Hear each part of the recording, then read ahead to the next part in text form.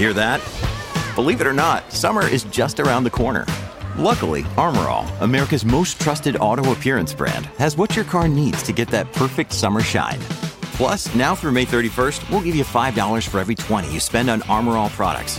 That means car wash pods, protectant, tire shine, you name it. Find out how to get your $5 rebate at armorall.com. Armor All, less work, more clean. Terms apply. No. Ready? No. Yeah, do it. No. Do it. Wait, Come on, Derek. Come on. You can do it. Yes. Well. Oh, Paolo didn't like that one. Welcome to one. episode number of the Carmudgeon Show, part of the Haggerty Broadcasting Network. This episode addresses... Sponsored by the Helena Rubinstein Foundation. That's what I was going to say, public broadcasting. Anyway. Yes, the financial support of viewers like you, Maryland Public Television, Owings Mills, Maryland, 21117. 7? I think it's 7. This episode is about the Lotus, Vauxhall, Opel, Carlton, Omega. Yeah. Is that the right 5 words? I think that was 5 words, yes. And Jason's recently forthcoming, but now fourth came episode about it, Revelations episode about the Carlton. My 5th came, not my 4th came. We just sort of go fairly in-depth dive on the Carlton driving impressions, some factoids that didn't make it into the Revelations episode. And a vote at the end that will shock your pants. Film at 11.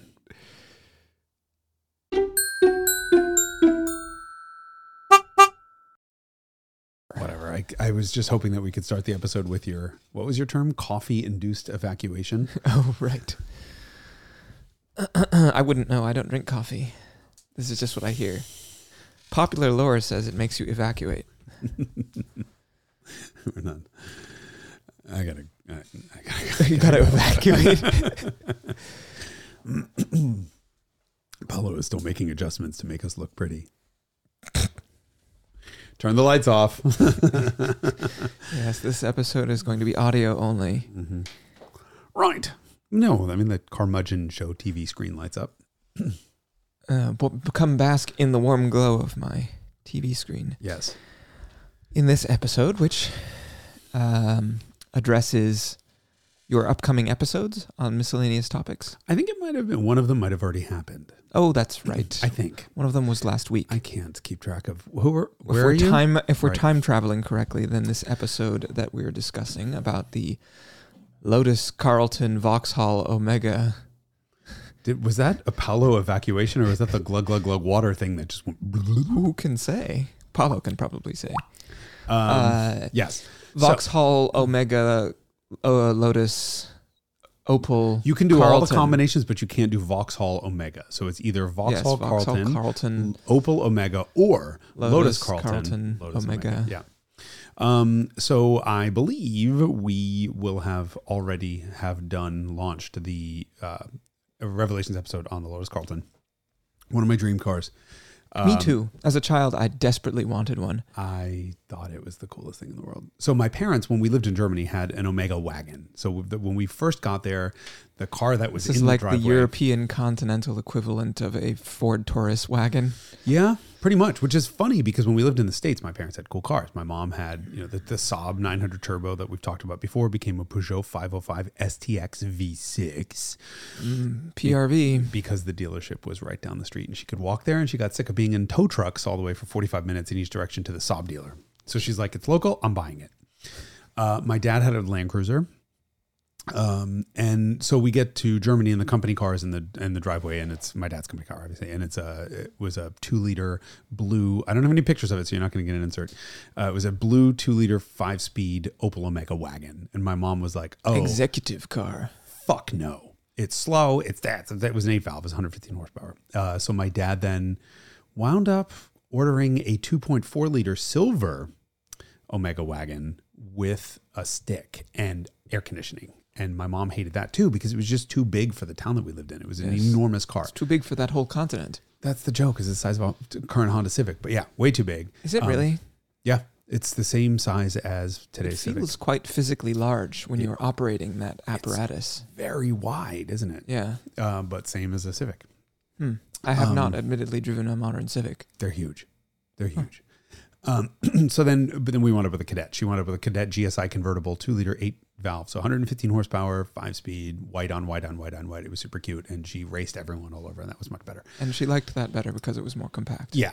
Opel Cadet, this would be the Pontiac Le Mans in the U.S.? This was a D Cadet. So Opel uses A, B, C, D, E, and for their generations, it was a D Cadet. I think. Oh, so this is a generation or two later than the. No, I think Le Mans this was like 1992. And I feel like Le Mans was a D also, but we'd have to look that up. I wasn't in the U.S. This is decidedly outside of my zone of deep knowledge. But more importantly, we had a 2.4-liter Omega. Your choice was a 1.82024, or then you could get a 3000 and then a 3024 valve. And there was a girl at school whose parents had a Ferrari 400, and I just thought she was like the coolest thing in the world because A, she was very cool, and B, her mom drove a 400. And then one day I saw her dad dropping her off in a Carlton. No, not Carlton. It would be in Lotus Omega. And I was just like, and I ran over and I'm like, oh my God. And I'm like, you totally outwifed your wife. And he's like, I love this because it's very understated and no one notices it. And since then, that was just always like 6 speeds in the gearbox and 2 turbos on a 3.6. Yeah. I mean, the biggest motor you could get in that car was 3 liters. So the fact that Lotus punched it, they stroked it out to 3.6. would have been insane to begin with until they added 2 turbos. Yeah. Yeah. And what else could you buy in that period with a 6-speed? You'd buy Ferrari 456 GT. Corvette C4 Corvette 01, but not in Europe. And a 959. Although first was really Gelände terrain gear, but it is technically 6 ratios. But yeah, that was it was the first sedan ever with the 6-speed transmission. Is that right? I don't know, but I would suspect so. Yeah. But nothing. It was just nothing had that kind of power. 377 horsepower in 1991. When, of course, what are we most frequently compared to the 500e, which is 325-ish horsepower, 322, 326, depending what you're asking or what year it is. And then M5. And then the M5, which was initially 310 horsepower, and then it was 340 when they went to the 3.8. And the interesting thing is, when they went to the 3.8, which I believe was after the Carlton, right? That was like 92. 92. So it was after the Carlton. For the European market and never for the US market. So when the Lotus Omega Carlton came out, it was, for the video, I call them the Carlton Omega because they're twins. When the Lotus Carlton Omega so to clarify, one is the version for continental Europe, and the other is a version for the UK. And that one, Omegas are made by Opel, which is sold in Germany and on the continent. Sorry, not made by, are badged as. Well, they're a regular base model car. So Vauxhall is the British version, and Opel is the European continental version. And correct. Accordingly, left-hand drive versus right-hand drive. And both of those are owned by Opel. So by General Motors. GM, I'm sorry. and they are all made in Germany. Correct. So General Motors. To clarify, General Motors Europe is sold as Opels on the continent. Unless it's a Corvette. Oh, yeah.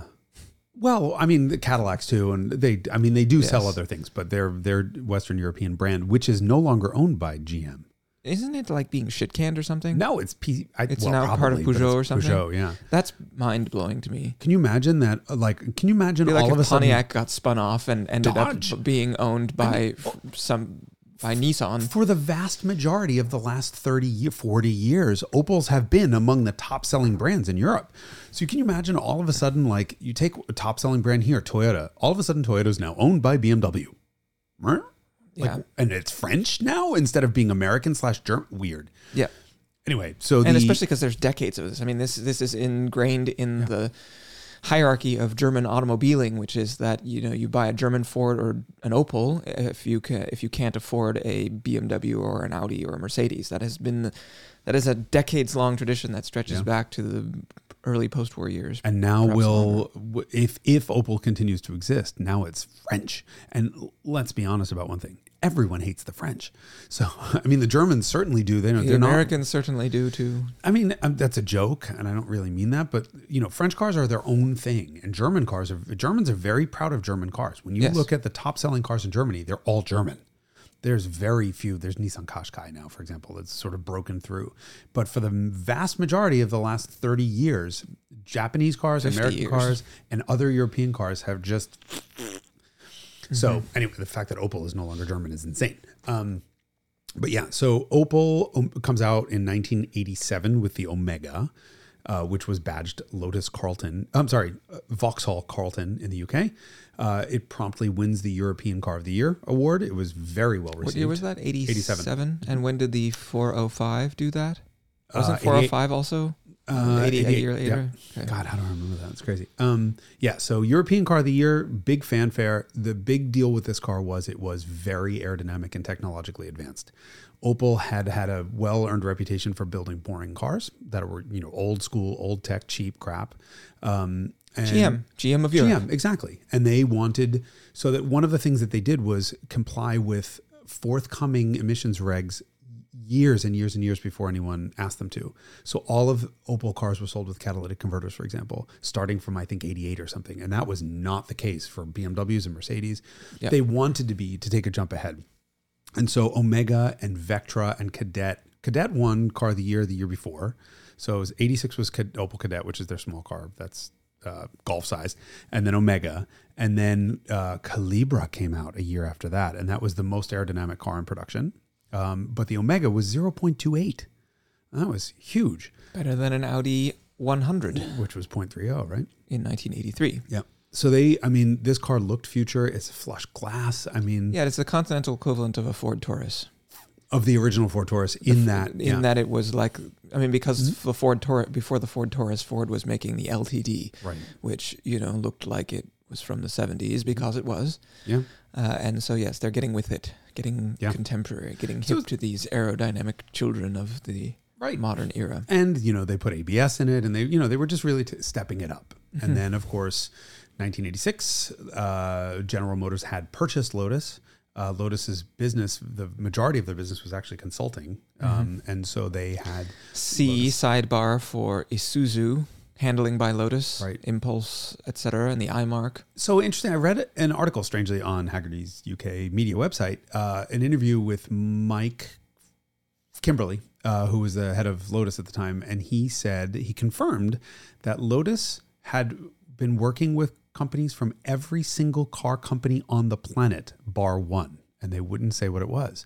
But I'm like, it's got to be Ferrari. One of the guys worked on Testarossa, so that's not it. It must have been like Lamborghini or something. But they literally worked on every car company in the world, and were in the process of making the ZR1 engine at the RT5. The all important overhead cam double engine. Overhead cam. 4-valve per cylinder. Which was never the tradition among Corvettes for making big power. And until this year's Z06 was never again. Mm-hmm. Yeah. So anyway, the episode is great. You should watch it because the backstory is fucking amazing. What happened to this car, it was vilified in the press, even though there was nothing wrong with it. Did you talk about 40RA in the video? I mentioned it, so we should talk about that. Yes, 40RA is famous for having been used in a number of robberies. There's a great British tradition of bandits using fast sedans as getaway cars, and this certainly dates back at least to the 50s, late 50s, early 60s with Jaguars. They were always using Jaguar Mark IIs. And this is probably part of the origin of whenever you watch the Top Gear guys talking about Jaguar owners, they're always like, he's the guy who, skips the bill at dinner or whatever it is. Yeah. But there's this sort of bad guy association with Jaguars in Great Britain, which of course we don't have. We associate them with people who are in caskets, basically. And so... not yet, technically. Well, yeah. It's basically a test drive of a casket. It's God's waiting room. Yes, as an like Florida. Yeah. Florida. So there's a sort of bad guy association with Jaguars that began in the 60s maybe, or I don't know when it began. This is not an area of expertise, but certainly it existed. Jag Mark II is great for this because you could put 4 people in it, and it had an E-type engine with 220 horsepower nominally in the 3.8 form. And so the Carlton, of course, was used for this purpose. The most famous example of this is 40RA. That's the registration number, because in the UK, oftentimes people refer to a specific car by its registration number. And this car was plate, right? That's yes, on the plate number, license plate number. And I guess this car was used a number of times in a number of crimes, and reportedly ended up in the bottom of a canal. And then now the plate is back in circulation on a Carlton, of course, by some, awesome. Because it's such a legendary plate number. Whoever bought that plate, which is a private plate, it could be traded hands. It's not attached to the vehicle. It belongs to the owner. So somebody bought the plate and put it on a Carlton, and it's circulating again. That's so on a Carlton, a different Carlton, a non-canal. So I didn't really go into detail in the video because first of all, the video was getting too long. But there was a what the hell was it? It wasn't a smash and grab. There was a ram raid is what they were calling. So people were using just drive cars. through the facade of a building. Exactly. They were stealing cars, and without any regard to the car, they would smash into the building, jump like into a convenience store, and steal a bunch of shit and get the fuck out. And the problem with the Carlton was that the cop cars couldn't keep up, and these guys became increasingly more brazen. And finally, I think one of their last hits was they ram raided a store that was 30 yards, according to the police report, from a police station, and the cops still couldn't catch them. There is a wonderful video from Sweden. Did you see it? Oh, yeah. Yeah, so there's this great video of, I guess in Sweden, police cars are limited to 200K. Is that what it is? Or something like that? I think this was just a Saab. But it was a police car that's at its maximum speed, and you have the speed readout, and you can see that it's VMAX because the speed is no longer increasing, and the Carlton's just like, it's just gone, it walks away. Just fucks right I mean, it's off. a 50-mile-an-hour speed difference between the cars.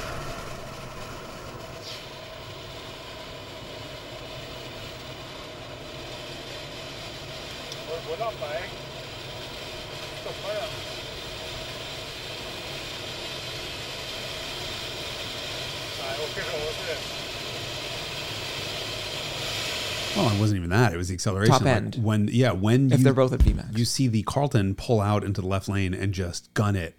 And at the same time, you hear this little anemic 16-valve turbo in the Saab. Just, and you see the speed start to climb, but the Carlton just leaves. Yes. Leaves. Post-haste. Amazing. So there's a lot of iconography around this car. And it looks the part, too. It looks so sinister, I think. I think so too. So I think the car is a 10 on the look scale. 9.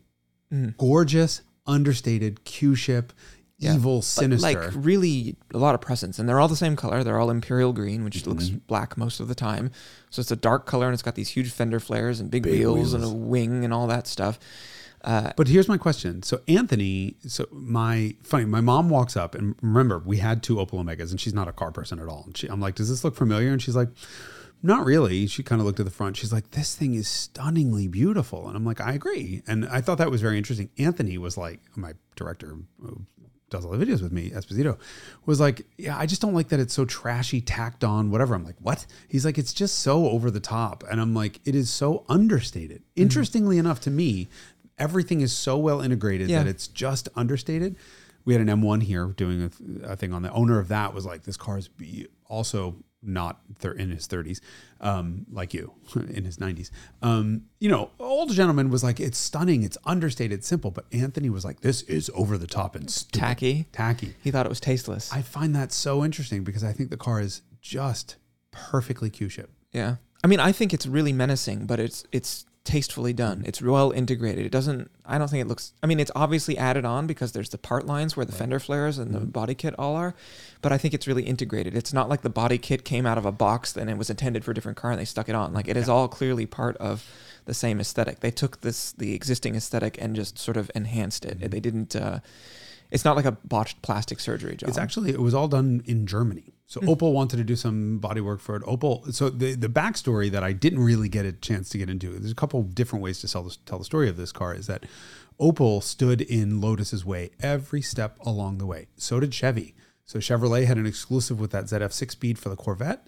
Lotus needed it because it was the only transmission in the world that could handle the torque output from this 3.6. The manual. And did I say automatic? No, you just said the only transmission. I assume that there was probably some automatic out there somewhere that could do it. 410 pound-feet of torque? Yeah, maybe. But the only manual. And Chevy said no. Chevy was like, no, we have an exclusive on this for the Corvette. And it took Bob And it's made by Getrogs? No, it's ZF. And so it took the chairman of General Motors to call and threaten and say, you're going to fucking give this to us. Lotus is one of our other brands like this, Chevy, Pontiac, Buick, Lotus, blah, blah.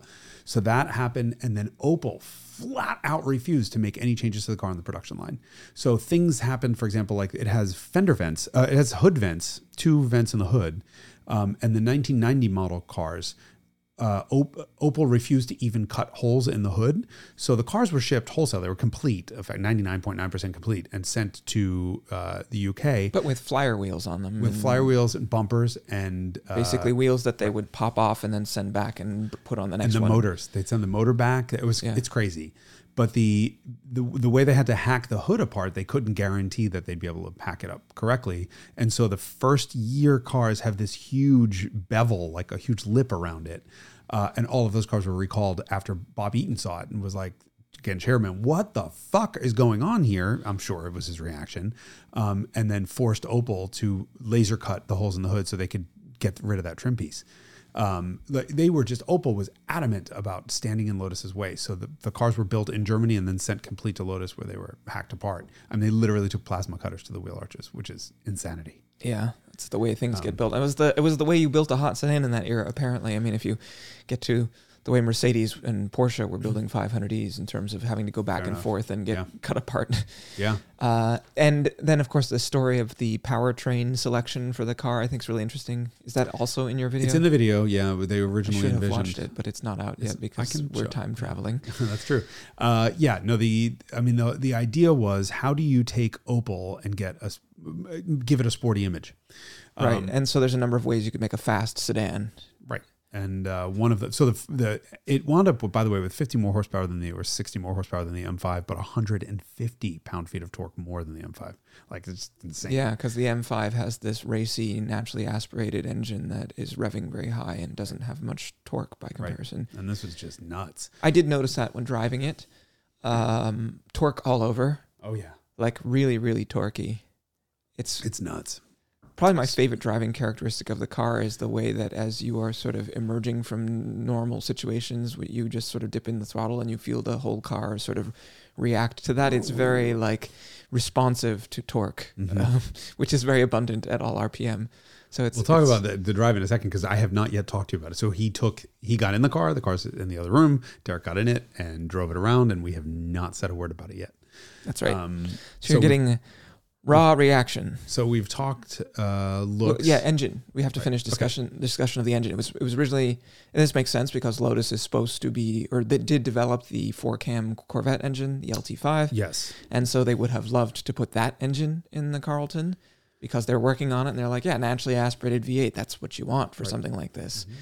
And what happened? Didn't fit. It would have required extensive modifications to the front crash structure, which would have meant rehomologating it. Like a Mercedes 500E. The joke, the joke of this whole thing was that the project actually started with the Senator, the Opel Senator. And this is very confusing because the Senator... Yes, because they look exactly the damn same.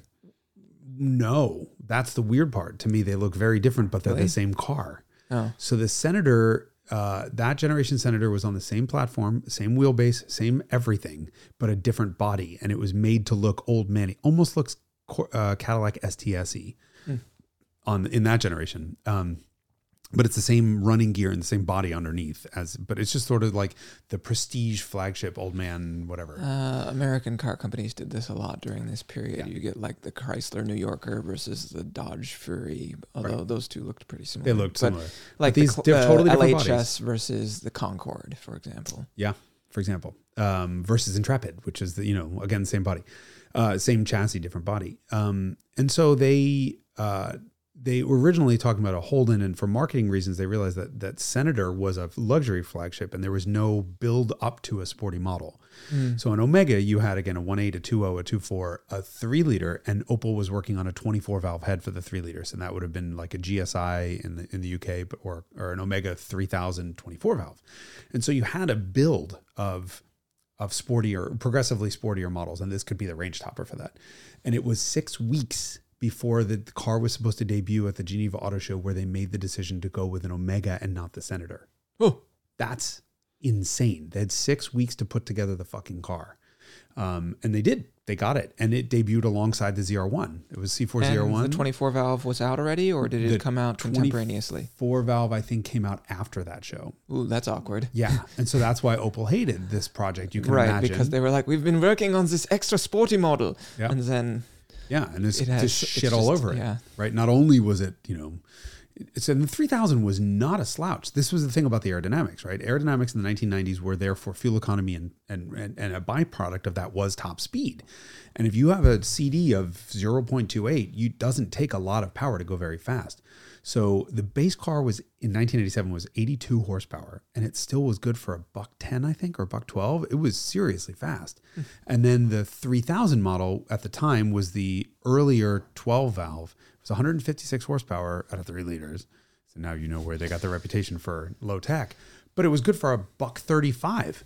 And then the later 3000 got different fuel injection, made some more power, and the 3024 did 147 or 148 miles an hour. This was genuinely fast stuff for the early 1990s. And so when you put 2 turbos on a stroked out 3.6 liter version of that straight six, well, now you're good for 177. And that's with all the body kit on it. Imagine if they, do you know what the C sub D is of the 3.0? Still 3.0, even with all that stuff on it? 307 with, and this will wind up, I hope, in the video. It is 0 downforce, 0 upforce, no lift. I think it was 14.7 pounds of downforce at 168 miles an hour. Like, it's okay. Lotus. So it was very aerodynamically efficient. Yeah. Not generating lift at that speed with like that level of aerodynamic subtlety. I mean, it's got a front lip and it's got a lip and it's got a spoiler, but still, you're still dealing with a sedan shape. Yeah, that's really impressive. Yeah. Which is intrinsically shaped like a wing, which would normally generate lift. Of course. Yeah. Well, but it's Lotus, right? I mean, Lotus was not going to fuck around with this. Cleverness. They put self-leveling suspension on it because it's a semi-trailing arm, and semi-trailing arms have a lot of camber change at full droop. Mm-hmm. And what they found was that at top speed, which by the way was published at 177, but German TÜV clocked the car at 182 or 183. And made them change tire pressures because that put it in a different speed class. Right? This thing was seriously fast. And so it had 5 degrees of negative camber at the back at full load, and that's not safe. Full load, you mean maximum speed? Yeah, no, max weight and max speed. So that's what they had to do is self-level it to raise the back up to make sure that you didn't blow a tire. Self-leveling rear suspension. That's probably why they added SLS to the 500e. It might be. Because the other W124s don't have SLS. The 2316 and does too. The M5 also had SLS during this period. Yeah, could be. I always wondered why they have SLS in the back only on all these cars during this period. I mean, also in wagons, which for obvious reasons because you're putting shit back there. But all of those cars have always been puzzled by the fact that they all have SLS. But now, well, the 5-link Mercedes stuff shouldn't have camber change at the back. So that might just be a function of they wanted to retain aerodynamic. And it could be aerodynamic stability. Yeah, because if you're getting. Well, if your car is doing this or whatever. Right, it's going to change basically the angle of attack of the car and change how much lift. But in this case, that self-level, 5 degrees of negative camber is insanity. Yeah, that's wild. But so the thing was a monster. That was nothing could keep up with it. And the Germans had just signed their... So no Corvette engine. So then they were 6 cylinders instead. Yeah. And that cylinder was 6-cylinder was 20-something years old. I mean, it was a 1960s engine. So they took the final. But they decision, added a 24 valve head or a twin cam head. Yeah, the final decision was a twin cam 24 valve head from the new 3024 valve, and they actually tried it. So by the way, there were a bunch of different V8s. They looked at ZR1. They also looked at Lotus's Etna V8, which was a possibility for ZR1 also, and that was 2 Lotus 4-cylinders joined at the crank. And this was a concept car that Lotus came out with like in '84 or something like that, and then of course later on they did make an 8-cylinder engine, but this is before the Esprit V8. Yeah, and this was they were trying to sell this engine to everyone. No one bought it. They also looked at a Holden 5-liter, so Holden being Australia's GM, and none of that fit. So they went with the straight six, and they did. Did they look at a pushrod Corvette engine? The Holden was probably what they looked at. Sure. I don't think that would have those. The American stuff just didn't rev and didn't make horsepower. So what they wound up with is they looked at 3.6, 3-liter, 3.6, 3.9, and 4-liter displacements, engineered all of them, and then settled on. So the 3-liter needed too much boost to get the power they wanted. Mm-hmm. The 4-liter couldn't handle it, and the 3.9 pushed the block too far. Right, so they went down to 3.9, still didn't work. So they settled on 3.6 with 2 turbos. They were going to do a 4-liter without turbos. That didn't make enough power. I mean, are they sequential or are they one for? They're one for each bank of 3. Yeah. Okay. And so they, but interestingly enough, they sold off the 3.9 4-liter variants to Irmscher and a bunch of Opel tuners. So people made those engines because GM had done the engineering. Enforced induction for them? The smaller one was the 3-liter. The 3.9, I think 3.9 and 4-liter were NA. They were like, please use these NA. Yeah, here, have them. It was like Armsure and one other tuning company. Pretty neat. I've seen that happen a couple times where they've done, an OEM has done engineering and like, we can't put a warranty on this, but if you guys want to sell it to your customers who understand that their shit may blow up, then feel free. I mean, and it worked. A 4-liter NA worked, 4-liter version of that engine. But it's not a particularly smooth straight 6. It was known to be harsh. But it's from the 60s. I mean, this was... Is it over square, under square? Oh, I think it's under square, but the Lotus is stroked from 3 liters, its biggest form, to 3.6, and I think then it becomes over square. It doesn't rev. It revs to 6,400. Mm-hmm. I mean, in that sort of turbocharged form, you probably aren't going to go too much more than that anyway, even with twin turbos. I was very impressed by...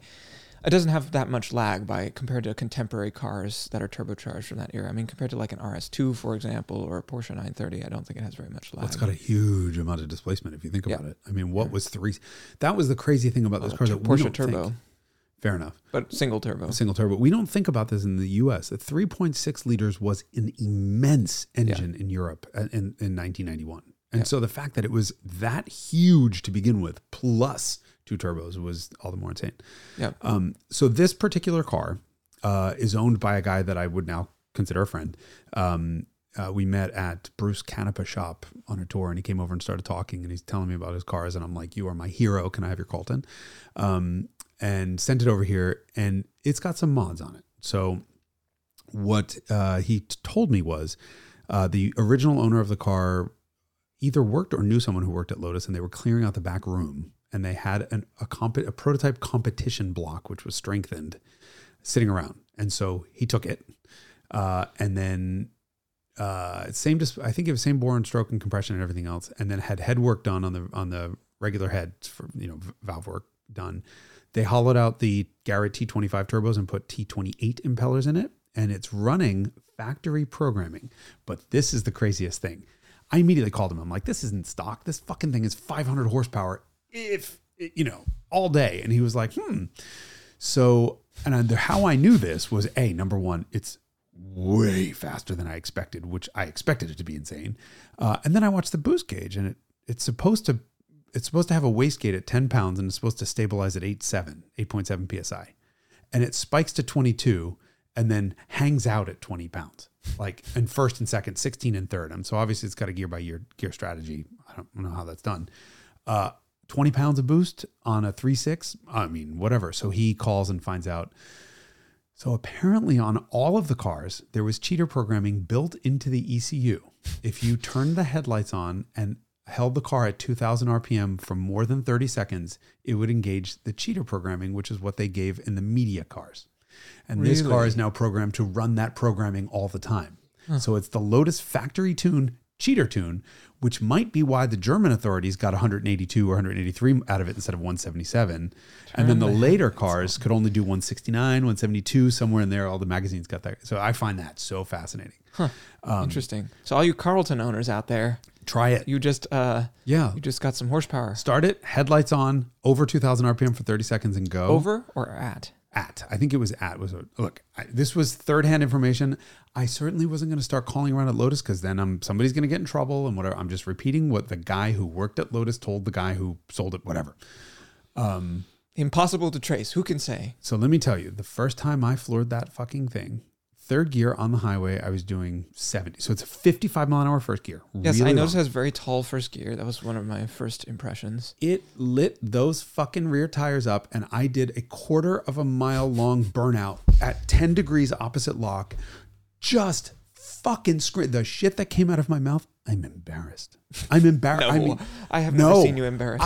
I said shit that wow, never. It's psychotic. So now what did you say when you floored it? Yeah, I thought it was really stout. Come on, you Mr. Understated. I mean, it's outrageously fast. I don't think I had anything to say at all other than just like, what the fuck? Okay. It's, it feels a little overpowered. I mean, which is maybe the segue into the rest of the car. Really grabby brakes. The brakes feel confidence inspiring. I really struggled to heel toe in a way that didn't, by the time rearrange my the contents of the inside of my head. This car has the most grabby brake pedal I think I've ever felt. And I also noticed that by the time the brake lights are on, all four wheels are locked. The ABS doesn't work in this car for whatever reason, but I found that out the hard way. The pedal is ludicrously responsive, and it's impossible with a long throw. Yeah. I think you have to be going like 140 and then you can heel toe well, because then you're pretty deep in the brakes. Yeah. Right. But like trying to do third into second heel towing, I was like, I'm so bad at driving. That was the way the car made me feel in that respect. What else to note about it? The noise is kind of BMW-y. I found the noise sort of reassuring and familiar, and I couldn't quite place it. The whole car is like, I feel like I know it, but I can't figure out where from. It's very strange because I have that same impression. Like, I know this right now. My parents had one. I think I drove them once when I was a kid. I've never driven an Opel. Right. I drove an Opel Corsa, which is their shitbox. You know why it feels familiar to me is I think it's got a steering box, and there's the weird thing about it is a very heavy steering. Not very, but it's heavy steering. I liked it. I like it, steering. But I don't like the fact that Mercedes, when the steering boxes have play in them, you have a zero effort zone that you can just flick back and forth with your fingertips. Yes. And then you know exactly. And then it's pretty linear from there. Right. This is just heavy with stiction the whole way. And you're like, why? Oh, there's the steering. So I didn't love the steering. Yeah. But the steering and the brakes together made me feel like I didn't know what the hell I was doing when I was operating the car. The quote that I give to Anthony when we were driving is the control weighting is all over the place. Every single control reacts. Yeah, the brakes are very light. The clutch is very heavy. I thought it was normal, which means heavy, I guess. Heavy. Because I'm used to driving cars with heavy clutches. The throttle pedal's fairly... it's a combination of long gearing. I felt like I kept coming close to stalling because the gearing is so long and the throttle is sort of... very linear. Yes, long travel. But the force that you need... and then, the body motion is low speed impacts are pretty harsh. Body motion to me, I always felt like I didn't feel super comfortable on twisty roads in the car. And I think that's a combination of the steering and the brakes, but I think the high speed stability is better than the sort of low speed chuckability, shall we say. So we did the typical climb up the mountain road over here. Yes, I did the same road. Oh, you did? Okay. Yeah, I went all the way to... very bad things. And aside from the fact that I had to go down to first for the hairpins, it's got a diff, and it's got an aggressive diff. And so it lights those fucking tires up and goes. Yeah.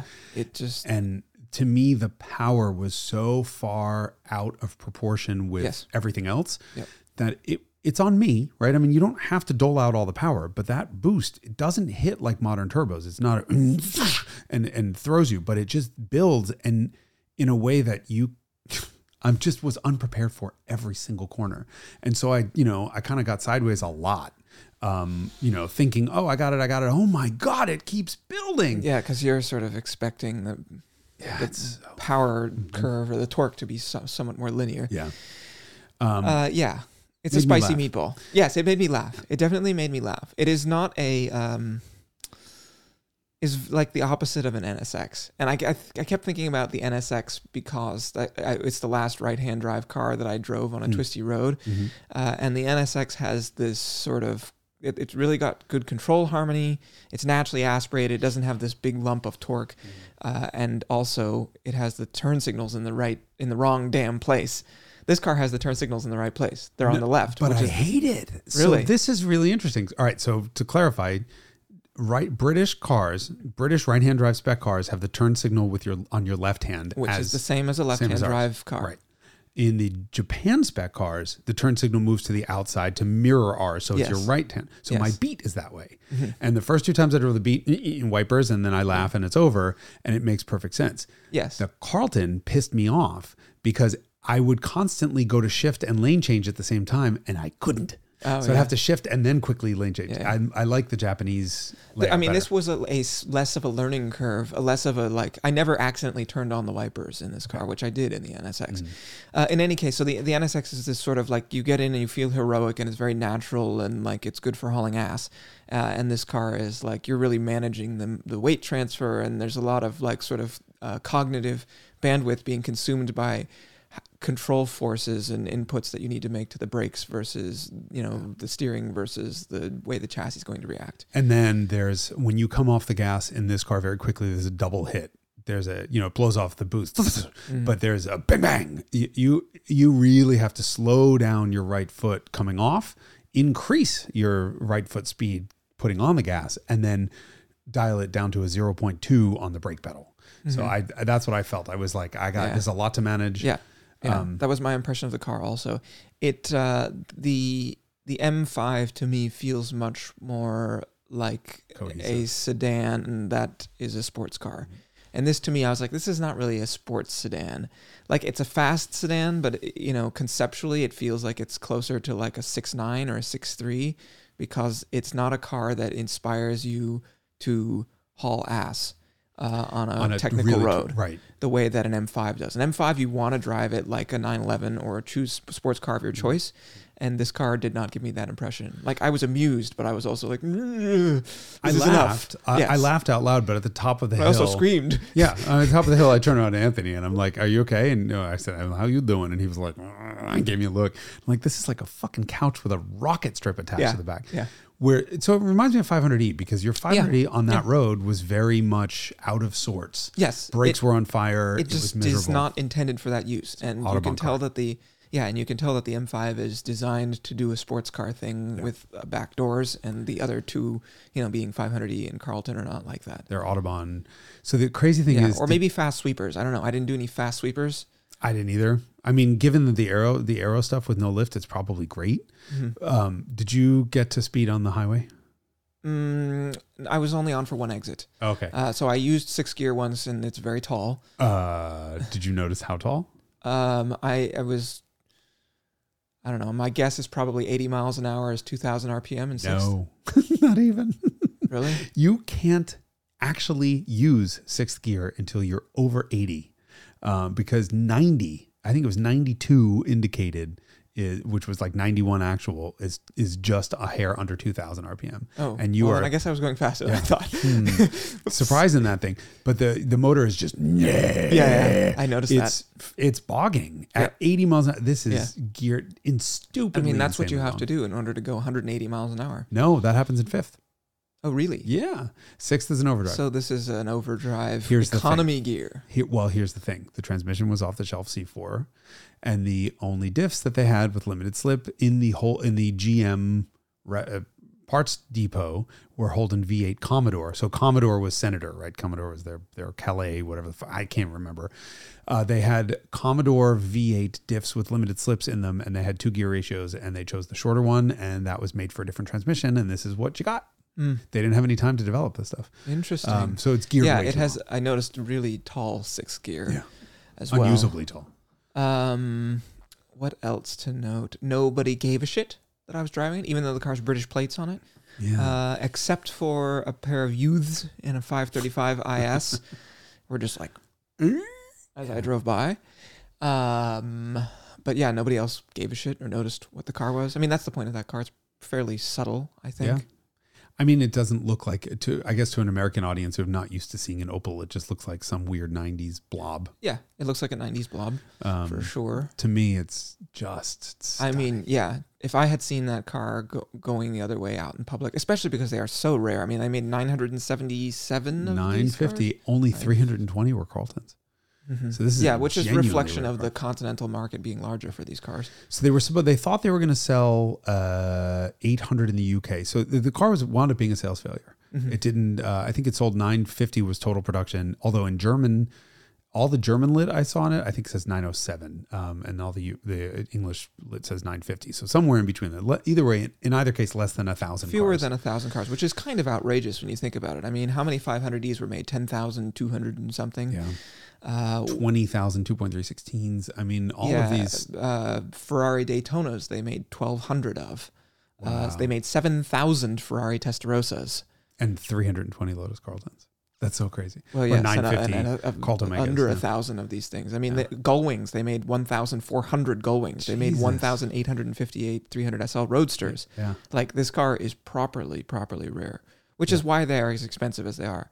Because while I was driving it, and I was like, oh, this is not as good as an M5 to drive on this kind of road. And I was like, I don't know. And then I was like, well, they're pretty expensive. Then I was like, it's because they're so rare. Yeah. And it's also such an outlier, right? M5 is a dynasty.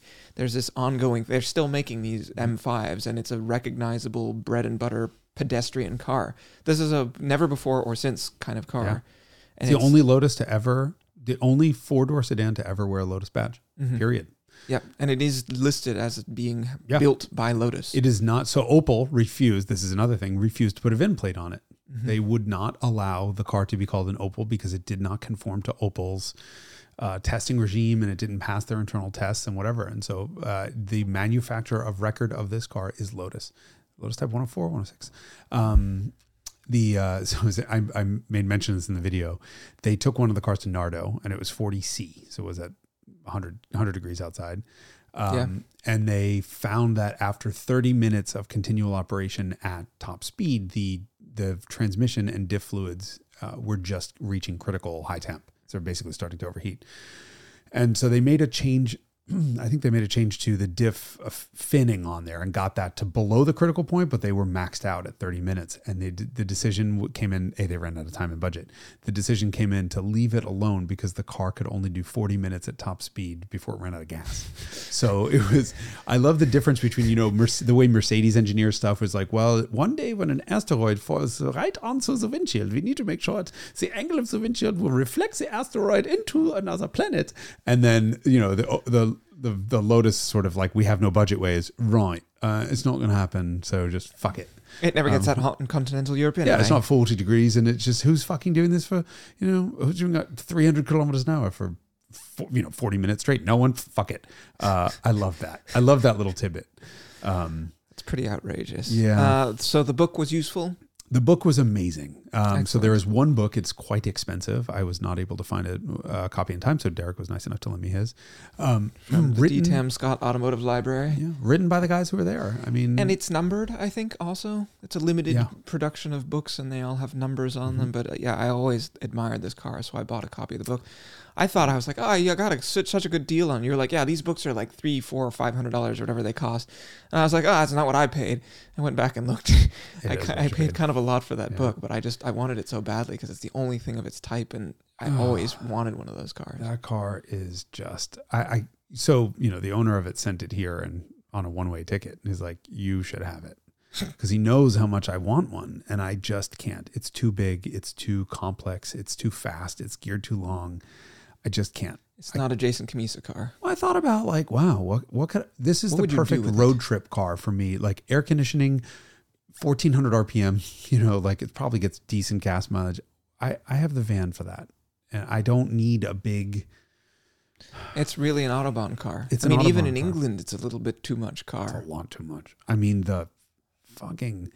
You'll see in the video, you saw the clip of that. It's a good Texas car. The amount of drama that this car caused in the parliament, where they were like, this is unacceptable, it's reprehensible. Yeah. This was outrageously, irresponsibly fast, and I don't need that temptation. Well, they thought it was. It still is. Come on. Yeah, but no more so than a Porsche 928 or a Ferrari. Oh, it would blow the doors off a 928 acceleration-wise, wouldn't it? Well, I just mean the idea of running around in a car that can do 170 miles an hour. Well, that was, you'll see again in the video, that was really, this whole thing was an example of the title that I'd like to give to Revelations, and I don't think I will, is that this is proof that the Brits hate poor people.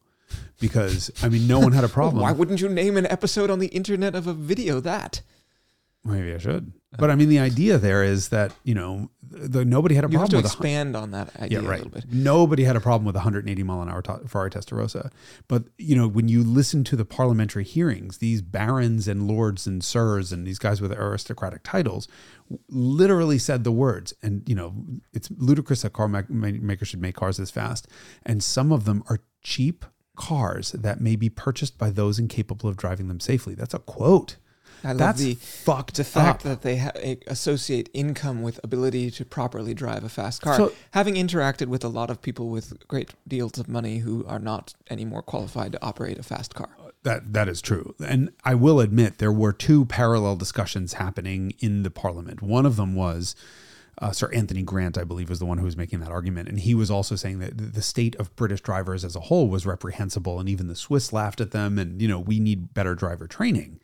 But then it became about even poor people can afford this car, and that shouldn't be. Which is sort of noteworthy because it was £45,000, which is a healthy stack of dollars or pounds. It was currency twice the notes. price. So this is the crazy thing, is it was twice the price of a Carlton GSI 24 valve, which itself was twice the price of a base Omega, the base Carlton. Yeah. So it was 4 times the price of, figure the base car was a Mustang 4-cylinder rental car versus a GT 500. That same thing kind of happens now. Right. And so their point was it was expensive for a Vauxhall, and they were saying it was an outrageous price. Meanwhile, it was half the price of a Testarossa.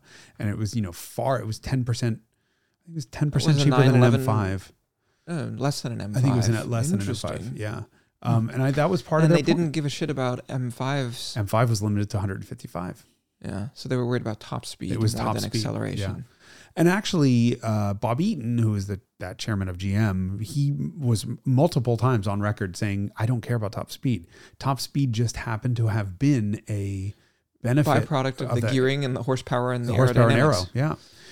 He wanted the fastest the car was to be the fastest accelerating, because of course he's American and we care about acceleration. It was to be the fastest accelerating sports sedan on the planet, and it was. But the top speed is what got the attention, to the point where Vauxhall stopped advertising the top speed on the fastest sedan in the world. It was so ironic. Alas.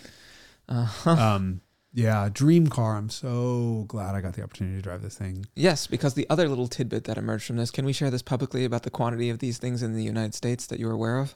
You can go for it. I can probably say the same. So far as I know, Haggerty insures 2 Carltons in the United States, and we know the owner of the other one, and that car is not currently being operated or roadworthy. Yeah. He did tell me that he needed a new bell housing for it, and he brought it back from the continent in his luggage. That's cool. He is now actually a Haggerty employee. I just found out this past week. But anyway, car's off the road. So there's car's off the road. That car, and then there's this one. Right. I reached out to him 2 years ago to do this Revelations, and he was like, "It needs a headliner, and it's not running." And then the other owner was in Texas, and turns out this is the guy that I met. Mm-hmm. So just randomly, I said, "You know what? Just I'll ship it. I don't care." And he was like, "One way, keep it." I'm not keeping it. I can't do that, but it will be for sale, possibly through Haggerty Marketplace, which is Haggerty's new auction site, about which I know nothing. But same. It one way or another is going to be for sale. It's a nice car. It is righteously swift and very fast. Beautiful. Yeah, it's in really good nick, as they'd say over there. Really good nick. Yeah, and this one's got that competition block in it, and I don't know the details about it. So hopefully that's stronger. Not that I think those things had engine problems anyway, but it certainly is stronger in the horsepower department. Well, I would assume so. I've never driven another one, and I probably I think never will. All 6 people who listen to this show who know what a Carlton is will really appreciate it. But I think what I'm trying to say is that this car has virtually no presence in the mind of an American enthusiast. Yeah. It's just a car we never got here, and it's from a brand we never got here. Yeah. 2 brands we never got here.